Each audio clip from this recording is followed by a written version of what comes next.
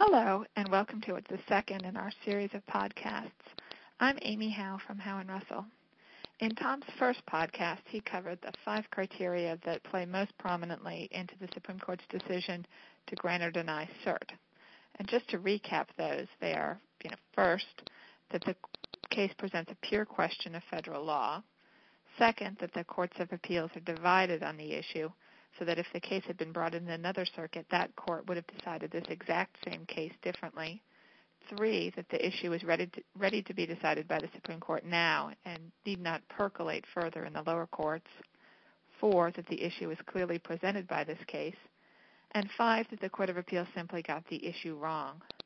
We have a running joke in our office, in fact, that when we draft cert petitions, we actually use the same 3 headings, which encapsulate all 5 of these criteria as a template, and then just go ahead and fill in the argument specific to that case.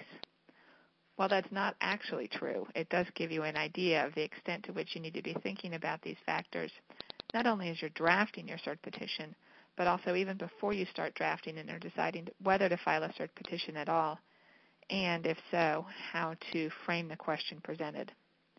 Using the questions presented from some petitions that have been filed recently, I'm going to talk about cert criteria from the angle of what not to do with your question presented.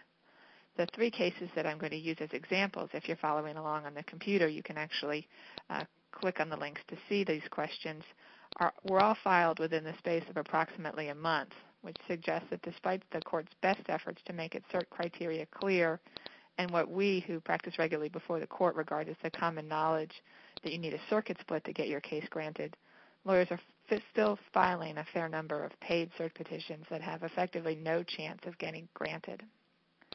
Let's return to the first criterion that Tom mentioned, that it be a pure question of federal law. There are 2 parts to this question, of course. The first is that it's a question of federal law. And so if you're following along on your computer, let's turn to our first example. This question, there are actually 5 questions presented to this case. We're going to look at the first one and the third one in particular.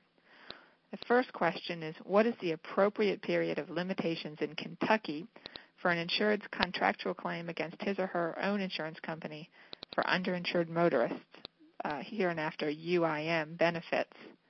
And second, if an insurance company can permissibly contractually limit the period of limitations by inserting language in the policy, what period of limitations for UIM claims is reasonable under Kentucky law? And so here in these 2 questions presented, the emphasis is on Kentucky law. It's really difficult to imagine a clearer question of state law, which is precisely what the court is not going to grant cert to review. And just as an aside, you'll notice that I mentioned that this case actually has 5 questions presented, which is 2 or 3 too many. Most Supreme Court practitioners will recommend that you whittle your questions presented down to 2 or at most 3 of your strongest questions, if for no other reason than that there simply isn't room to do justice to multiple questions presented, and you'll be taking away space from your strongest questions.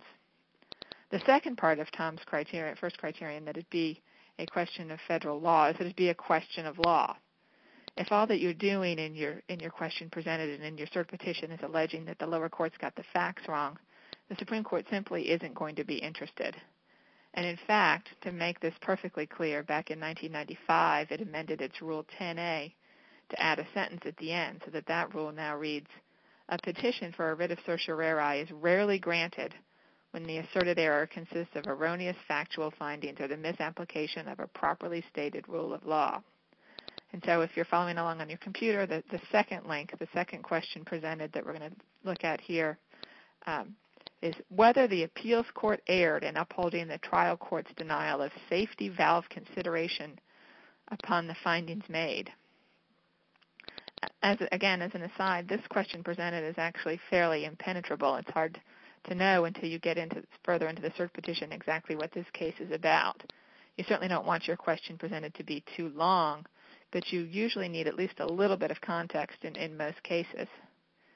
In this particular question presented, it's hard to tell whether the allegation is that the court got the facts wrong or it misapplied the facts to the law. But either way, it's exactly the kind of question presented that the court was trying to discourage in the amendment to Rule 10a.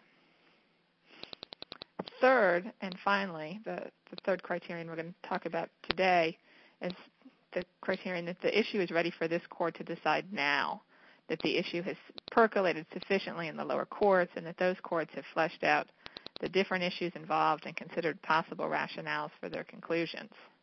What you don't want to do is exactly what this third question presented does in the very first line, which is to give the court the idea that this is a case of first impression. And so in the third example of a question presented, this case presents an issue of first impression in which the United States Court of Appeals for the 11th Circuit reversed the jury verdict in favor of petitioner in this hybrid Section 301 breach of duty of fair representation case, To be sure, the Supreme Court certainly does take cases that are essentially issues of first impression, but even in those cases, which are generally of monumental importance or perhaps involve a federal statute being invalidated, you're not going to want to couch the issue as one of first impression.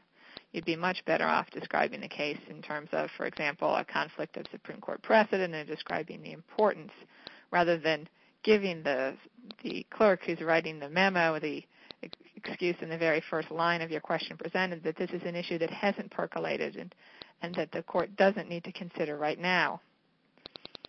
So that wraps up this second podcast. I hope that these examples have been useful to you, if only as a cautionary tale.